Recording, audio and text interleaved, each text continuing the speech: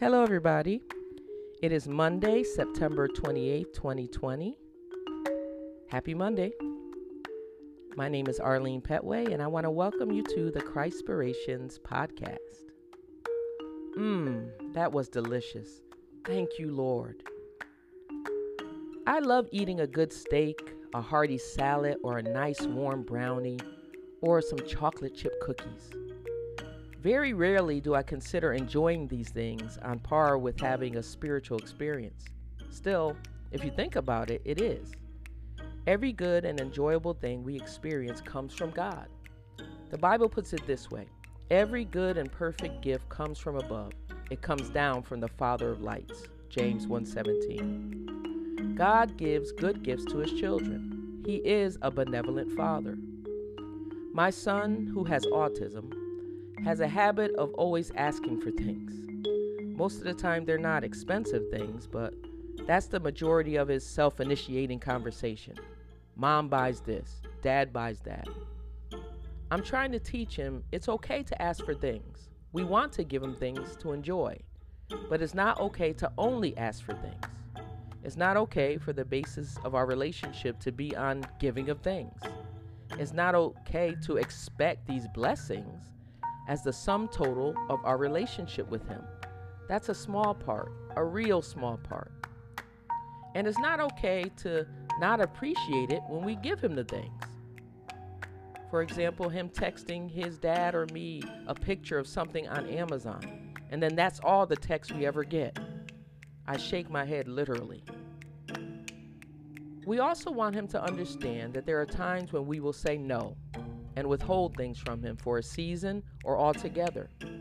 He may want something really bad, but we know what's best. He doesn't see the whole picture. Doesn't mean we don't love him or want good for him always. He just defines good differently than we sometimes do. His understanding is limited. God always wants to do us good. And like my son, that doesn't always look how we think it should look because our understanding is limited. One of the evidences of God is his goodness in providing for us, all of us, whether we realize it or not. In my reading this morning, Paul and Barnabas are still spreading the gospel with signs and wonders following.